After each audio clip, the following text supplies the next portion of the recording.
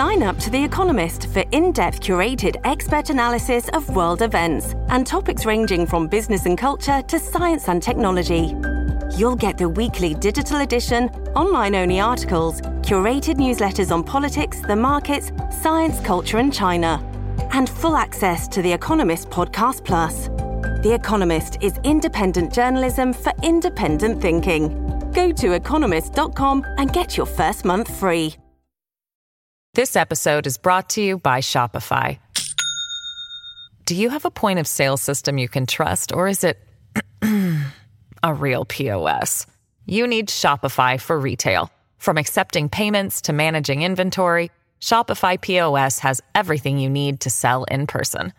Go to shopify.com/system, all lowercase, to take your retail business to the next level today. That's shopify.com/system. This episode is brought to you by La Quinta by Wyndham. Your work can take you all over the place, like Texas. You've never been, but it's going to be great because you're staying at La Quinta by Wyndham. Their free Bright Side breakfast will give you energy for the day ahead. And after, you can unwind using their free high-speed Wi-Fi. Tonight, La Quinta. Tomorrow, you shine. Book your stay today at lq.com.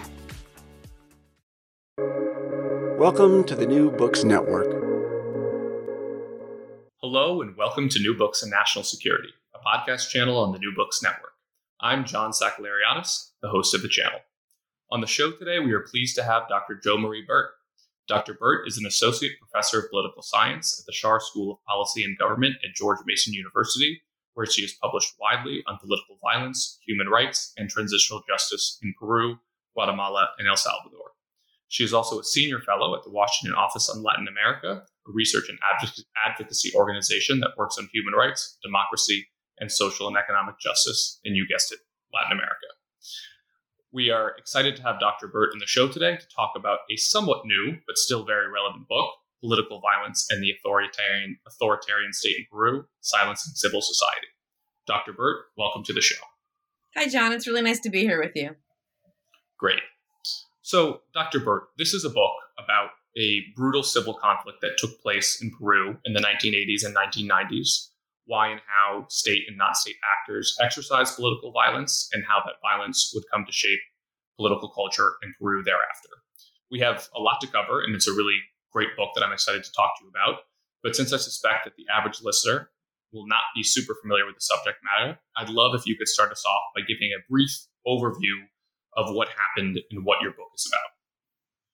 Sure, I'd be happy to do that. So rather than going into a deep historical dive, I'll start with 1980, when the conflict begins. Peru had endured a 12-year military government and was holding elections in May of 1980 for a new president and a new Congress. They had just written a new, very democratic constitution that was signed in 1979.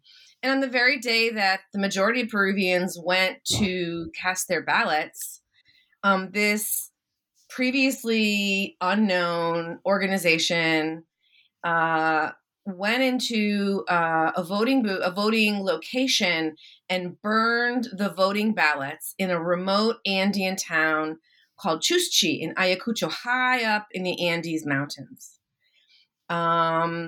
Several months later, in downtown Lima, dead dogs were found hung from lampposts with signs that said something like, "Death to the running dogs of capitalism, death to Deng Xiaoping." And slowly, right, Peruvians begin to understand that there is this movement in Ayacucho, based primarily at the university, that calls itself the Peruvian Communist Party, in the shining path of Jose Carlos Mariátegui, who is a very well-known leftist Marxist thinker in Peru that pretty much all the left-wing organizations feel an inspiration from. They have, with that May 1980 burning of the ballots, launch what they call the Prolonged Popular War. They are essentially a Marxist-Leninist Maoist organization, but principally Maoist. They believe that Peru is a feudal society. There are a lot of rural peasants still living in Peru who live in very difficult conditions. The leader of Shining Path, Abimael Guzman, who recently passed away, went to China during the Gang of Four purges and was inspired by the Gang of Four, by this idea of permanent revolution. And when Deng Xiaoping came to power in China and the purge of Mao and Maoism began, for Guzman, that was a betrayal of the revolution. So he and his group, which came to be known colloquially as the Shining Path, were the last true bearers of revolution in the world, not just in Peru or even Latin America, in the world. And he proclaimed himself as the fourth sword of Marxist-Leninist Maoist thought, and the fourth being Gonzalo thought. His nom de guerre was President Gonzalo. So, as I said, Peruvians were going to the ballot box, voting, and the left had a very impressive showing. The legal left, the parties that agreed to participate in elections, the centrist APRA party, which was more of a populist party, but also, appealing to, the popular sectors, also started to grow in its popular appeal at this time. But essentially, the actions of the Shining Path were, I would say, overall not taken very seriously at the beginning. I mean, really, people thought, even the left, thought of these guys up in the remote, rural Andes as country bumpkins, right? Didn't take their ideology very seriously, didn't take their actions very seriously. The government viewed it as a foreign plot meant to destabilize the new democratic government. Were very reluctant to send in the military because the president, who'd just been elected into office, had himself been deposed by the military in 1968, right? So there was a lot of just misunderstanding, lack of realizing how serious this threat actually was going to turn out to be. So the initial state response was, first ignore and then go in and repress everybody. So there's a lot of indiscriminate violence. And rather than stamp out the Shining Path, this fueled, right, the flames of their movement and allowed them to grow and expand. And by the end of the 80s, the Shining Path had declared that they were going to refocus on the cities, and they were going to push into the cities because that was like the final, right, strategy, the final phase of their revolutionary war towards taking state power.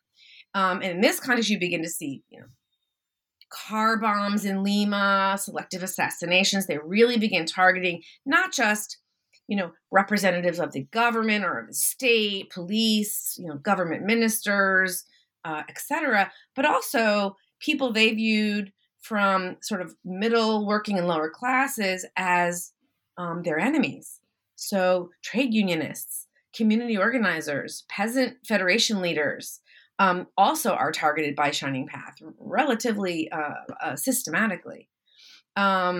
So the violence really does expand to the point that, in 1992, I remember I was in graduate school at this time, the U.S. Congress held a hearing at which the then Assistant Secretary of State for Hemispheric Affairs, Bernard Aronson, was convening experts to talk about what the United States response should be to the real what they viewed at the time as the real possibility that Shining Path could take power in Peru. In the end, right, in September of 1992, Abimael Guzman and several other top leaders of the organization were arrested. And because it was such a vertical organization, which was, for all those years, key to its relative success in growing, expanding, and protecting its leadership, but once they captured the top leaders, within a matter of less than a year or two, really, the organization became really less than relevant. So in the end, the movement, he's arrested. The movement begins to just dissipate. A lot of other folks are arrested. And And, at this time, Alberto Fujimori, who'd been elected, this complete outsider, had been elected into office in 1990, partly because your average Peruvian was fed up with the traditional, what they called at that time, the traditional political parties, not really responding both to the crisis of political violence, but also to the very real economic crisis. I mean, I was in Peru in the late 80s, and, the economy was fairly stable, 86, 87, and then it started to go into a tailspin. In 1989, the inflation rate was something like 7,000%. So for people who don't, for the majority of the population in Peru who are poor or struggling to survive on sort of working class incomes, inflation is bad, but hyperinflation is devastating. So hunger went up, poverty rates went up. So they were tired of the failure of the parties to really address these twin problems of political violence and economic collapse. And so that's how this outsider, Fujimori, became president. He really didn't have a political party, and the armed forces, in essence, became his political party. And so he basically created an alliance with the Peruvian armed forces, giving them complete power over the counterinsurgency, and using the Shining Path really to consolidate his power. So once Guzman was arrested in September of 92, that could have been an opportunity for Peru to rebuild its democracy, to strengthen human rights, to achieve some kind of reconciliation, right? Instead, Fujimori used that moment to consolidate his power. He carried out a coup earlier that year, shutting down Congress, eliminating the Constitution, was very criticized for it, and was ultimately forced to convene a new Congress that then wrote a new Constitution. And to clarify, this is the famous or infamous self-coup. Self-coup, the autogolpe, correct. Which other Latin American leaders are following to one or another degree right now quite successfully, such as Bukele in El Salvador, that maybe we can talk about later. And that basically means to kind of dismantle all the other branches of power in the government that theoretically would be a counterweight to the executive. Correct. Key to a liberal democracy is separation of powers. And if you have an executive that controls the legislature, that controls the judiciary, with the backing of the armed forces, even if there are elections, even if there are the trappings of democracy, well, we no longer have democracy, and especially if human rights are being violated in a systematic way, which is what happened in Peru. So the Fujimori government began using the fear of terrorism, the fear of Shining Path, as a way to discredit any opposition to his authoritarian rule, right? And so rather than return Peru to democracy, rebuild the country, what he did was consolidate authoritarian rule.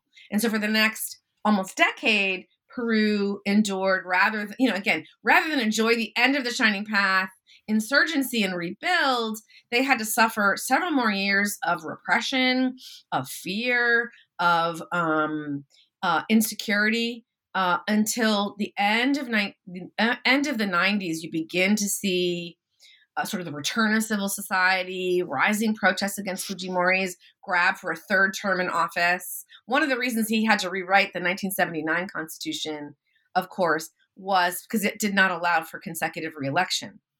And he wanted another term in office. So, of course, one of the first things in that new Constitution was consecutive reelection. So he ran for a second term in 95, and obviously he won. And then he wanted to run again in 2000. And the Congress wrote a sort of, they called it you can see the Orwellian language here. They called it the law of authentic interpretation of the Constitution. Right? The Constitutional Court had said, no, you cannot run for a third term. The Constitution is very clear. It allows you one constitutional reelection. And so what Fujimori did was he fired the Constitutional Court judges, and then his Congress, which was controlled by his party, wrote this law, this authentic interpretation law, which said, oh no, the first term doesn't count because that was under the 1979 Constitution. Under the 1993 93 Constitution, he's only been elected one time in 95. So it is okay for him to run for a third term. But so Peruvians started to get uncomfortable with this grab for power, right? But what sealed the deal in terms of the fall of his government was the emergence of these videos showing very clearly the regime's corruption. So behind all the authoritarianism was also this massive grand corruption. So that's what happened in a very quick nutshell in these 20 years. And in the last 20 years, basically Peru has been trying to deal with the legacy of both the Shining Path war and its rending of social of communities and of society, and sort of the repressive authoritarian legacy and legacies of fear of the Fujimori dictatorship. Listeners can't see, but I'm smiling right now, and it's because, anybody who has paid close attention to the recent elections in Peru will know that, this history is not ancient. It's not something distant. It is very alive. And I mean that in a completely literal way, with all of these same kind of, Spiro Agnew-like figures of Peruvian politics returning to the present day. So let's rewind, now that our listeners have that context, let's rewind to the beginning of the story. Sendero Luminoso is reputed to be one of the most violent guerrilla movements kind of the world over. And the conventional narrative of their expansion centers on violence, coercion, indoctrination, and short, kind of brute force. I'm not sure you dispute that, but it's certainly not the full story you tell in this book. So why is Sendero able to find fertile ground, at least in certain parts of Peru? How are they able to grow? Sure.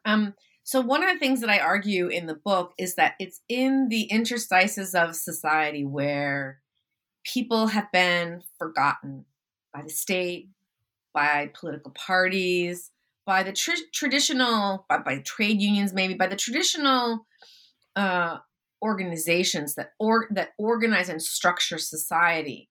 These don't exist in these parts of Peru. And Shining Path is able to enter into those areas and build on longstanding resentment, feelings of abandonment, feelings of marginalization.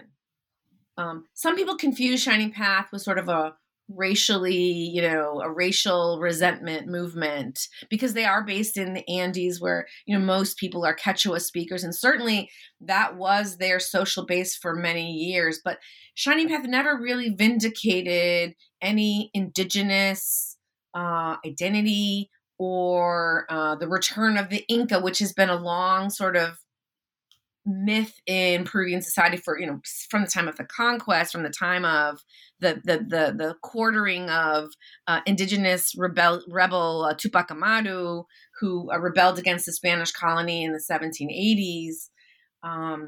They weren't that. They were organized strictly along class lines, along Marxist principles. But they did try to build alliances and respond to local needs in communities across the country. In the early years, in the 80s, primarily in the Andes region, and especially the more indigenous and poorest parts of the country, like I said, that had been really abandoned by the state. And as the 80s moves on, and as the economic crisis grows, as the state retracts its presence further from society because of the economic crisis, because of the administrative disarray that it falls into, this just creates more space for Shining Path to expand and grow. And what you do see is that there are areas where, initially anyway, where there is the presence of the left or the presence of the Catholic Church or vibrant NGOs and social movements, there's resistance to Shining Path. Right? There is resistance in rural areas and in urban areas. But again, as the crisis deepens in Peru, that ability to resist begins to weaken. And the case study that I focused on really intensively was an urban shantytown. Shantytown is sort of a a small word for what this community is. Its name is Villa El Salvador, and it started off as a land invasion. And I think you mentioned it had almost 1 million people at the time. Yeah. Is that okay? No, about 350,000 people. Okay, so I was off by an order of magnitude, but still very large. Very large. They're very, very large. And now it's a municipal district, but it started out literally as a land invasion in the early 1970s. Very poor community. I lived there in the mid 80s.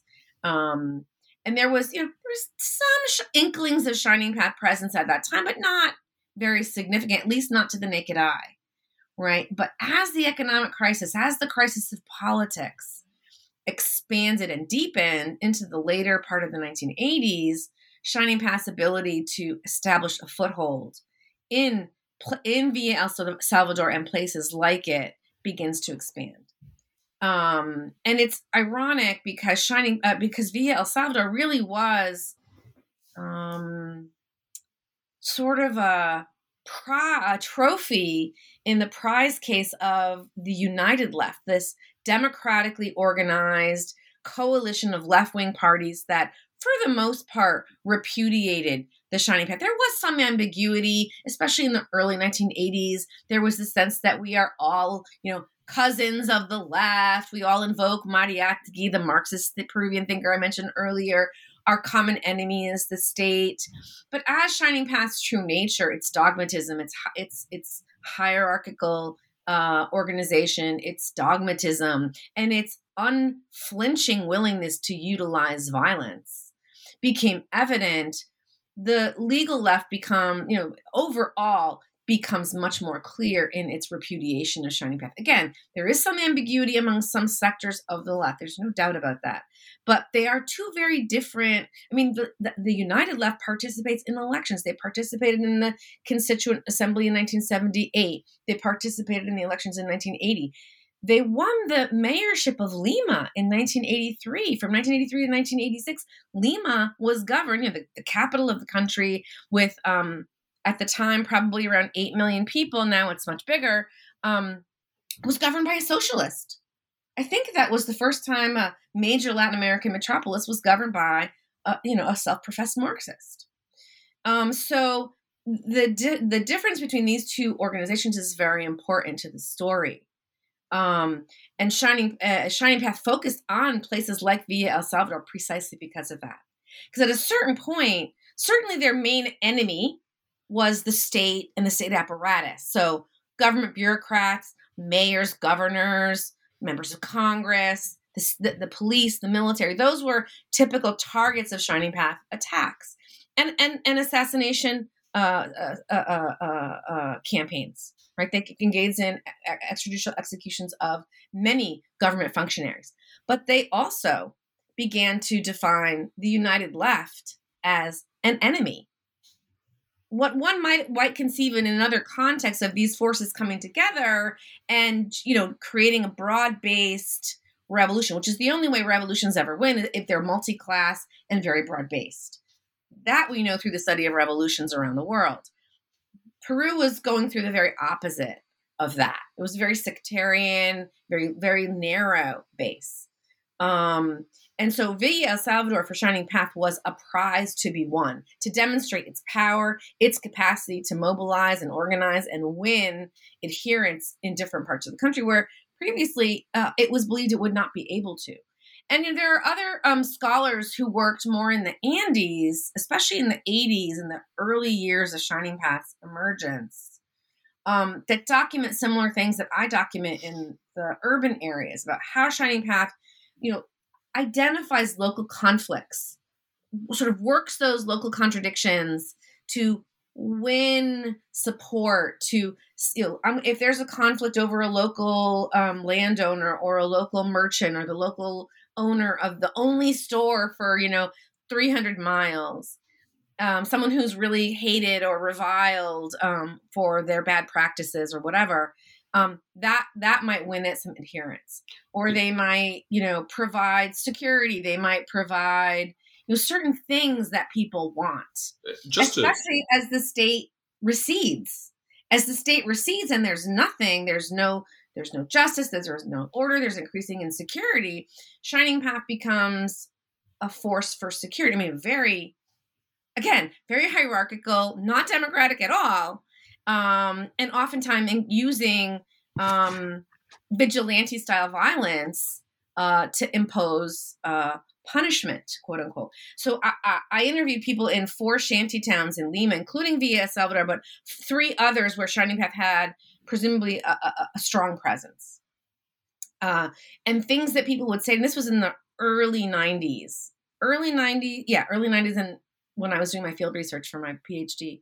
And people would say to me, there was this, store owner, and she was this in the context of hyperinflation, when people's incomes are really stretched to the max. This store person, this owner of this store, was overcharging for oil or for rice, and she was hoarding products so that, as if the inflation numbers went up, she could raise her prices further. So Shining Path took care of her, meaning they warned her. For our listeners, there were air quotes there. Yeah, and the air quotes. That's all right. Sorry, I forgot this is not a video.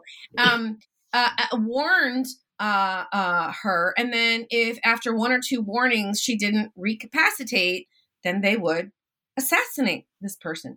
And frankly, many people did not have a problem with that, because there was this context of profound insecurity, both physical insecurity and economic insecurity. Oh, another thing that they did a lot was punish drug abusers and local drug traffickers.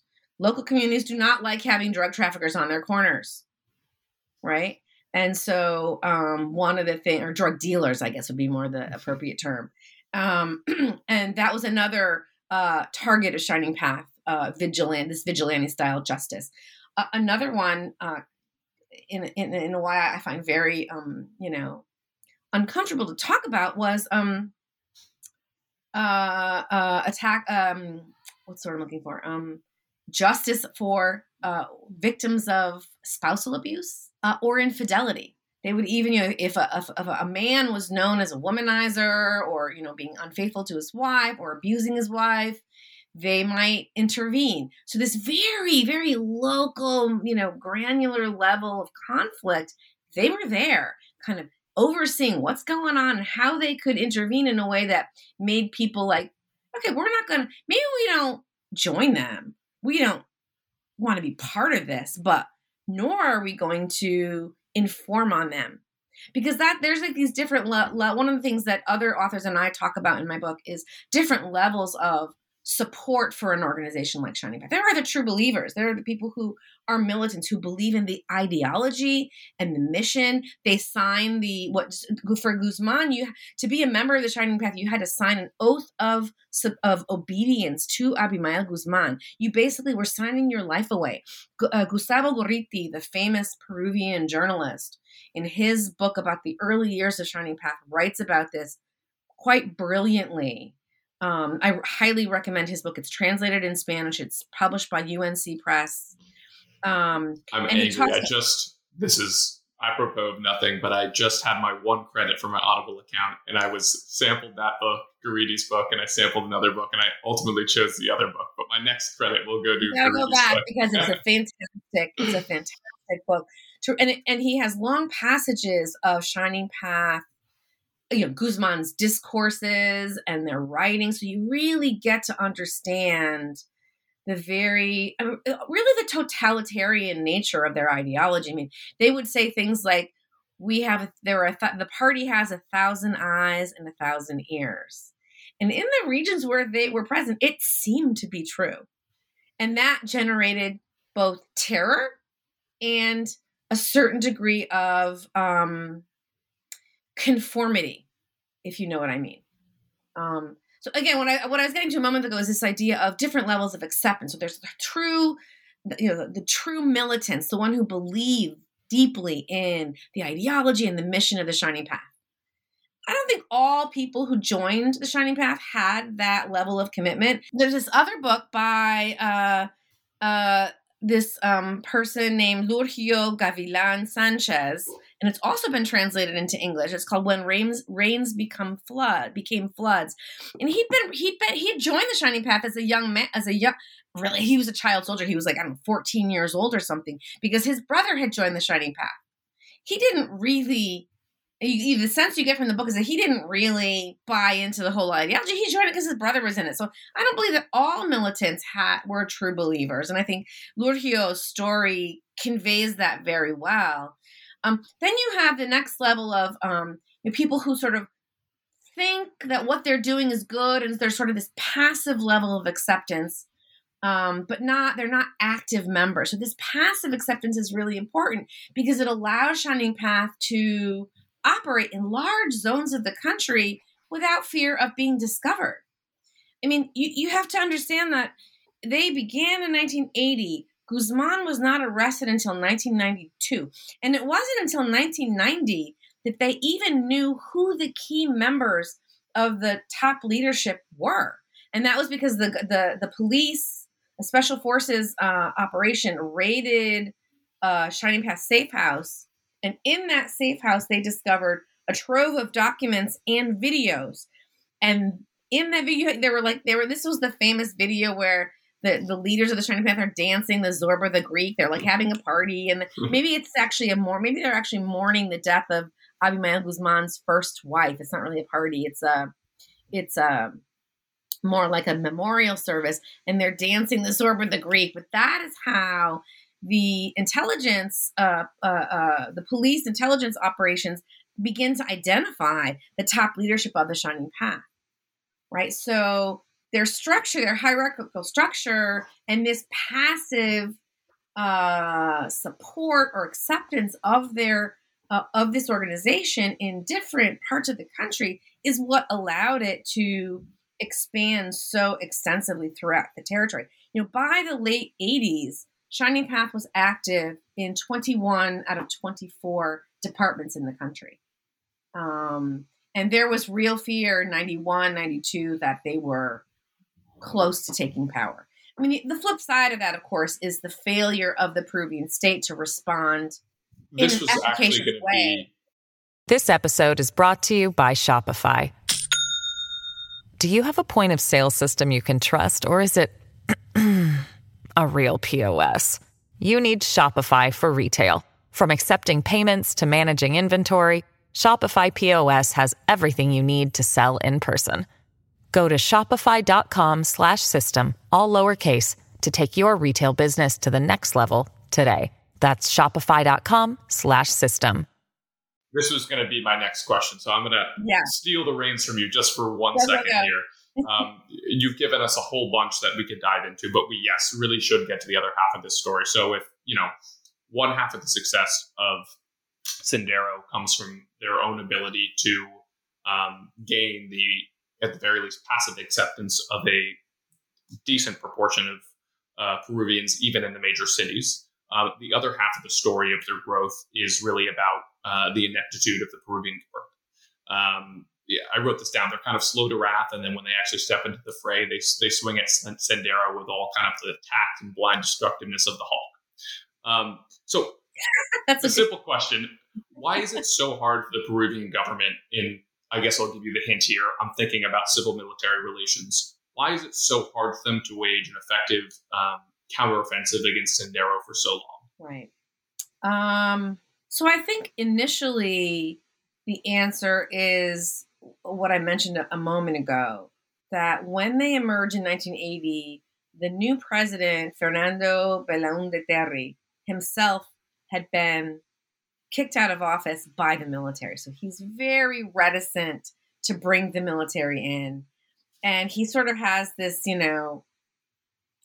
this idea that it's really just, a band of thieves, a band of, banditos, nothing to take too seriously, and sends in the special police forces to deal with them. Of course, those police forces act in very indiscriminate violence, essentially, beginning a phase of very intense state violence in response to the Shining Path. And by the end of 82, this fails. Shining Path is beginning to expand. They're beginning to grow, and people are starting to take them a little bit more seriously. So that's the point at which Belaunde sends in the military. But like in most places, the military is trained to fight external wars. So they go in, like you say, with, a Hulk-like attitude, and they essentially act like an occupying force, right? And we see this in many civil conflicts. And this is heightened by the racial and class differences that are so marked in Peruvian society. Most of the recruits, and definitely the ranking officials in the Peruvian army and the Marines who are sent into rural highlands of Peru to combat the Shining Path, are white or mixed race from Lima. And there's just sort of this historic disdain for indigenous rural Peruvians.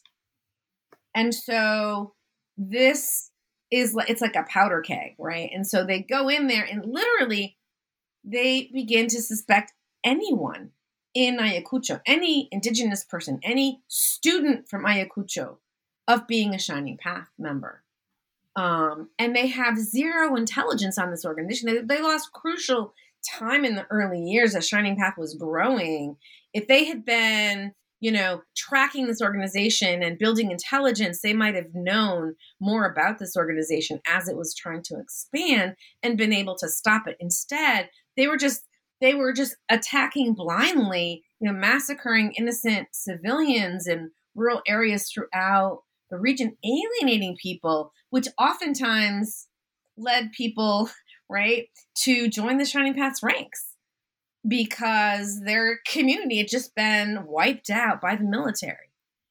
And so if you look at the numbers of violence, there's a peak in 83 and 84, 85 of state violence that is represented by this strategy of just blind attacks, massacres, mass cases of forced disappearance, where they'll take someone off the streets or from their home.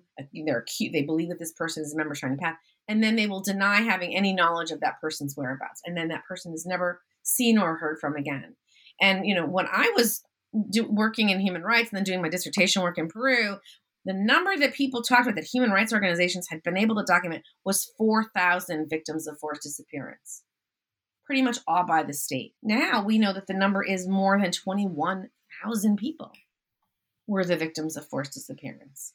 And I've sat in courtrooms listening to part of the research that I've done in the last several years has been focused on documenting efforts to hold those responsible for human rights abuses criminally responsible in domestic courts of law. So I've sat in different courtrooms for these kinds of trials in Peru. The Fujimori trial being the first one that I ever sat in on, and without a doubt the most significant, just because he's the former president. But I sat in one. It was called the Cabitos case. Cabitos was the name of the military base in Ayacucho, in the capital city of Ayacucho, Huamanga, where the military high command for Ayacucho was based. They had been given total control, or total administrative and political control over the region by the president of the republic. So basically, it was like a mini military dictatorship within the context of Peruvian democracy. The military controlled everything. There was a curfew. You had to be in your house by 6 p.m. I actually went to Ayacucho in 1987. Probably not the smartest thing I ever did, but I was young and believed in my omnipotence and, all those things that we do when we're young. And this trial was amazing because there were individuals who testified who had been arrested either in their homes, in their schools, in their neighborhoods, because the military believed them to be members of the Shining Path. They were brutally tortured. They each recounted the tortures that they endured, or in the case of the women, the sexual violence they endured while at the Cabitos military prison. But they were let free because at some point, the military's like, hey, yeah, this guy's got nothing. Let him go, or let her go. which is really astonishing. One young man recounted this. I have to tell this story. He recounted the story of, at the time, he was maybe 15 or 16 years old. He was a student, and students, because Guzman was a professor, was recruiting from the Huamanga University and high school students were highly suspect in the eyes of the army. So this kid was picked up for whatever reason. Maybe they just saw he was a student. I don't know exactly what their presumed evidence was. So they bring him into the Gavitas military base. He literally stood in front of the judge and he put his hands behind his back and showed how they hung him by the ceiling with his hands behind his back for hours on end and beat his stomach, his legs, while he was in that dangling position. He relayed, electrocution, other forms of torture. And then he described at one point, they load he's blindfolded, and they load him and around 10 or 12 other men onto a truck of some kind. And they bring them out to the countryside, and they stand them over at the edge of a cliff. This is the Andes Mountains, right? So they're at the edge of a cliff. And so he has this blindfold on, and he can sort of see like his feet. So he can see that there's some, people standing next to him. He can see their feet. He can't see much more. And all of a sudden he starts hearing shots, and he sees one of the persons standing next to him crumple to the ground. And he's convinced that he's about to die. Only they don't shoot him. They shoot, maybe half of the people there, and the other half they bring back onto the bus, and they bring them back to the Gavitas. And eventually he's allowed to go home. But imagine the level of impunity the military thought they had at that point. Someone who experienced that, they let them go and expected they wouldn't ever talk about it, I suppose. And eventually a handful of military officials were eventually convicted for the torture, extrajudicial execution, and forced disappearance of dozens of Peruvians, like this young man whose story I'm recounting to you. This was just a couple years ago. So that's what happened in the early 80s. It was just very indiscriminate, very brutal, kind of blind, terror. And I title a chapter of my book in which I describe this as Terror versus Terror. And we're going to meet the Shining Path terror with an equal or superior amount of terror, and that will bring an end to everything. But it didn't, and it almost never does. And it's striking to me because there are manuals about this. There is counterinsurgency doctrine about this that the Peruvian military certainly could have, referred to, but inevitably didn't until many years later. It's not until the end of the 90s. And there's a quote, I think I have it at the beginning of one of the chapters in my book. I quote a general and says, it's not so much the Shining Path is winning the war, because they're not really that popular, right? That's my edition. He says, it's not the Shining Path is winning the war. It's that we are losing the war. We have no strategy. We don't know who the leaders are. We have no strategy to win this thing. We're just randomly killing people. And he even says, we're going to go into community, and if there's 60 people in the community, we're going to kill them all. And maybe only 3 of them were Shining Path, but that's the way it goes. So it's just this sort of Vietnam syndrome. We don't know who they are, so we're just going to sort of kill everybody. And it's true. That's one of the advantages that guerrilla organizations have in wars like this is that they are not necessarily dressed like guerrilla fighters. So they are not, their whole idea is the Maoist idea of becoming the fish and swimming in the ocean, meaning they become like the peasants or the rural shantytown dwellers, and they are indistinguishable from those populations. So the military actually has a difficult time identifying them, right? So maybe I'll stop there because I'm sure I could just keep going on and on and on. I'll let you ask me a question. It's fantastic. Well, I guess for my next question, we should get to kind of the coda of the conflict, at least in the direct military terms. So how is this conflict brought to an end? And as you kind of actually teased a little bit earlier in our discussion, Sendero was actually peaking in terms of strength in the late 80s, early 90s. There's that congressional testimony you referenced in the United States where there are fears articulated of, an imminent kind of communist takeover in a major Latin American country. And then all of a sudden the organization kind of disappears. So what happens? Because of course that myth of the defeat of Sendero is key to the political legacy of not just Fujimori, but I guess his family. His daughter has now run for president 4 times, if I got that right. And the political right in general, 3 times, sorry. The political right in general in Peru. So kind of what happens, what's the true story of the kind of rapid downfall of Sendero in the early 90s? Yeah.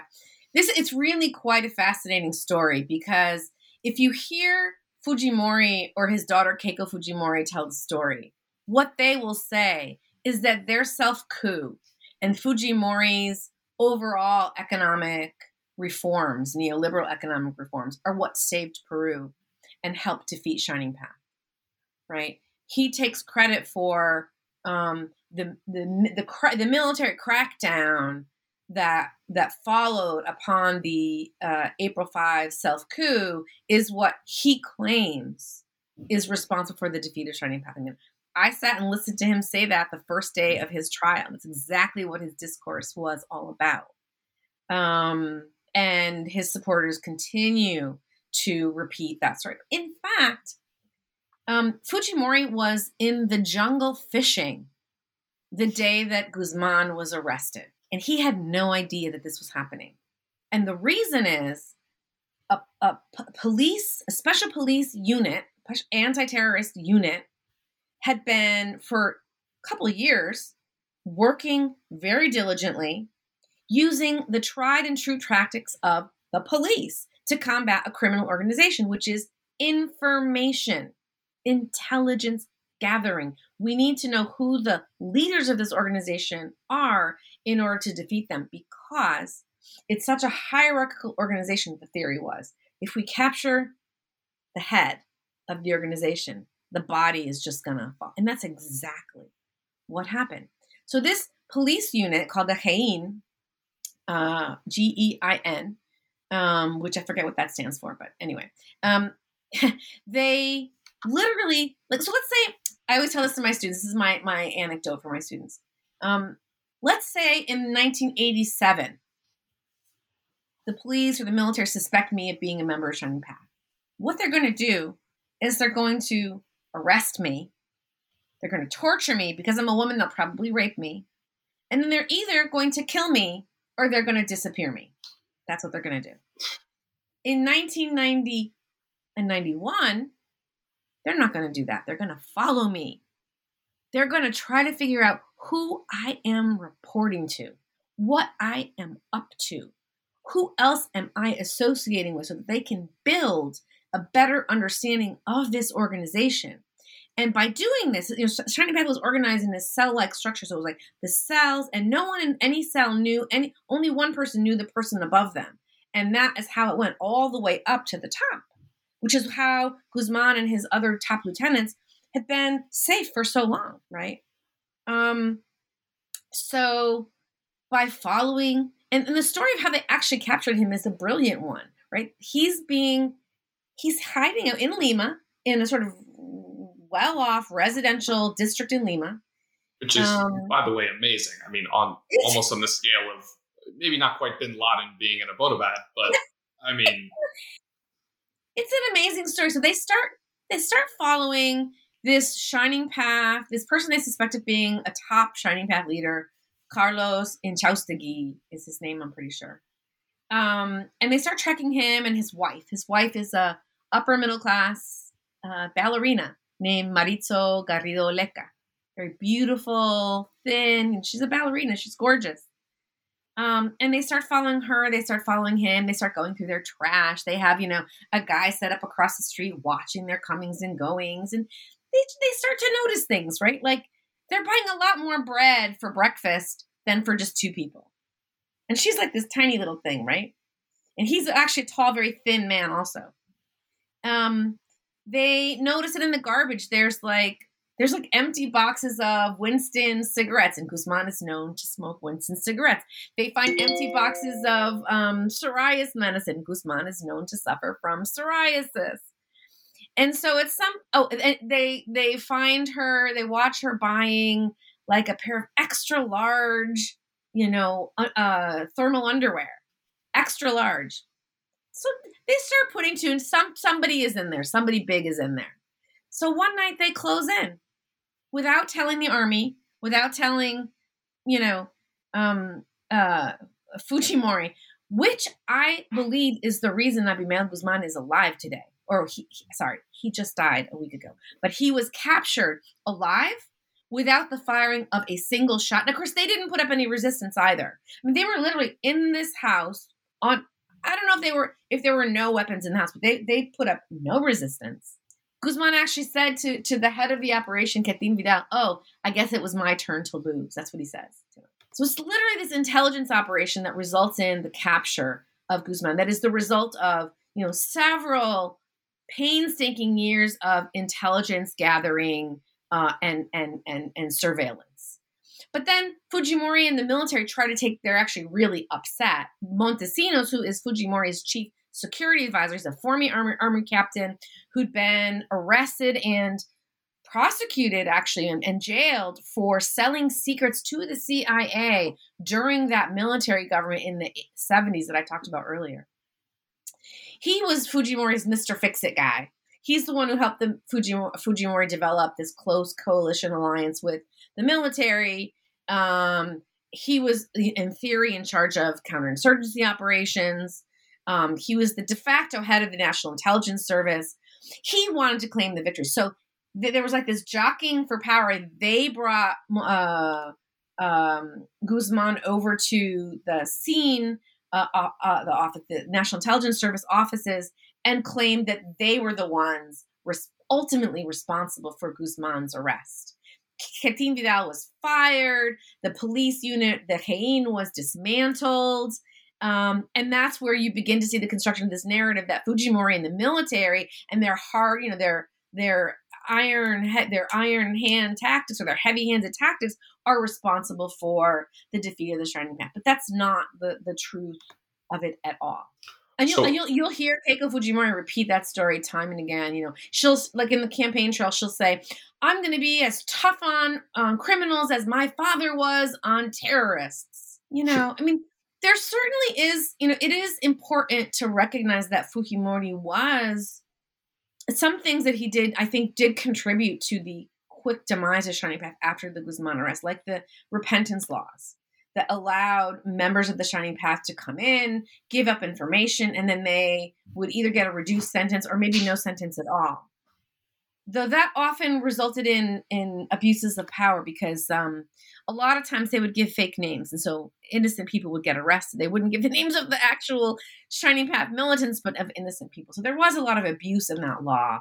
But it was seen as one. I do think that did play a role in the ultimate disarticulation of Shining Path post Guzman's arrest. I want to close. This has been a fantastic interview. Unfortunately, there's been a bunch of questions I haven't been able to answer, but I want to close with two more. So first, I want to bring us back to the present finally. And I don't actually know if we've said this explicitly on podcasts at least, but the book was published in 2006. And I invited you on earlier this summer, I think shortly after the Peruvian elections had taken place, because I had actually gone to Peru to cover the elections, and everybody who talks to you about the history in Peru, and you would ask them who they're voting for, and they would tell you, if you know history, you would know why I'm voting for this candidate. But then half would be voting for one, half would be voting for the other, and they would have completely diametrically opposed interpretations of history, which is fascinating. So for this one, I don't really have a question. I kind of just wanted to serve up red meat to a T-Rex, but I would love to ask for kind of your thoughts on kind of how history filtered into the recent elections, and maybe even if you see anything differently that you wrote in the book, roughly feels 15 years ago, based on the course of events in Peru since then. Yeah, so it's interesting when I wrote the Spanish version of the book, in the second edition, I included a chapter on the prosecution and conviction of Alberto Fujimori for gross violations of human rights during this 10-year period that he was in office. He was also convicted on several counts of corruption. And I think a lot of people, myself perhaps included, believed that this was the end of the Fujimori project. How do you come back after being convicted of such heinous crimes and of massive corruption? And if you look at any list, the top 10 most corrupt people in the world, Fujimori is almost always on one of those lists. It's like number 7 or something, after Suharto and Fernando Marcos, whatever. Only his daughter, Keiko Fujimori, had another idea, right? I think initially her foray into politics, she ran for Congress in 2006 when Fujimori was in detention in Chile awaiting the outcome of the Peruvian state's extradition request. She ran for office and she's elected. She actually was the most voted member of Congress in 2006. And so she and the remnants of the Fujimori project, which has been sort of in the desert for all these years, are like, maybe we can rebuild this thing. And that's what she sets out to do. I think her motivation initially, especially after her father is convicted in 2009, I think her sole motivation was to get her father out of jail. I think she ran for president for the first time in 2011, the undisputed leader of Fujimorismo, right? To get her dad out of jail. She never recognized the legality of the trial against her, claimed that it was a political farce, organized by Fujimori's enemies to remove him because he was so popular, supposedly, et cetera, et cetera. She ultimately loses those elections quite substantially, but she doesn't lose her taste for power. And I think after that, she starts to want to be present not only to get her father out of power, but she now sees herself as someone who can build a movement that can potentially take power, and that's very enticing to her.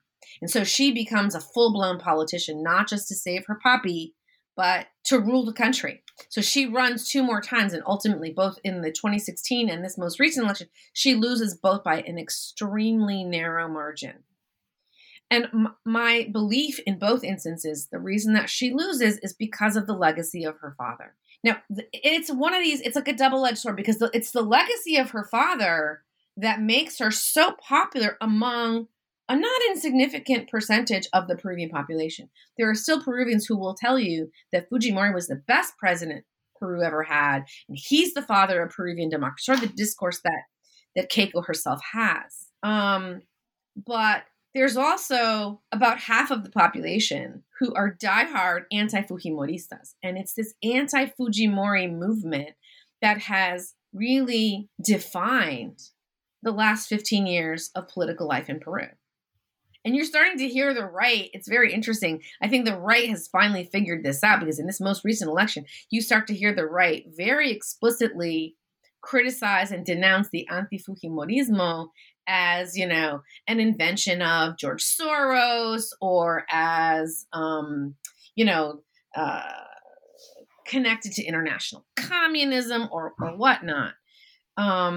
But it's really it's human rights people. It's the victims of the Fujimori government, but it's also students and professionals who understand the nature of the authoritarian government that he put in place in the 90s, and how he abused power, how he manipulated the fear of the shining path among the population to hold on to power and to consolidate his power, how he allowed Montesinos, a convicted felon, to accrue so much power that they were engaged in drug trafficking and arms trafficking. One of the things that, throughout the Fujimori government, it's important to say this, the CIA, even though the U.S. government criticized the Fujimori regime on many moments over the coup, for example, over its human rights record, the CIA was still sending money to Montesinos.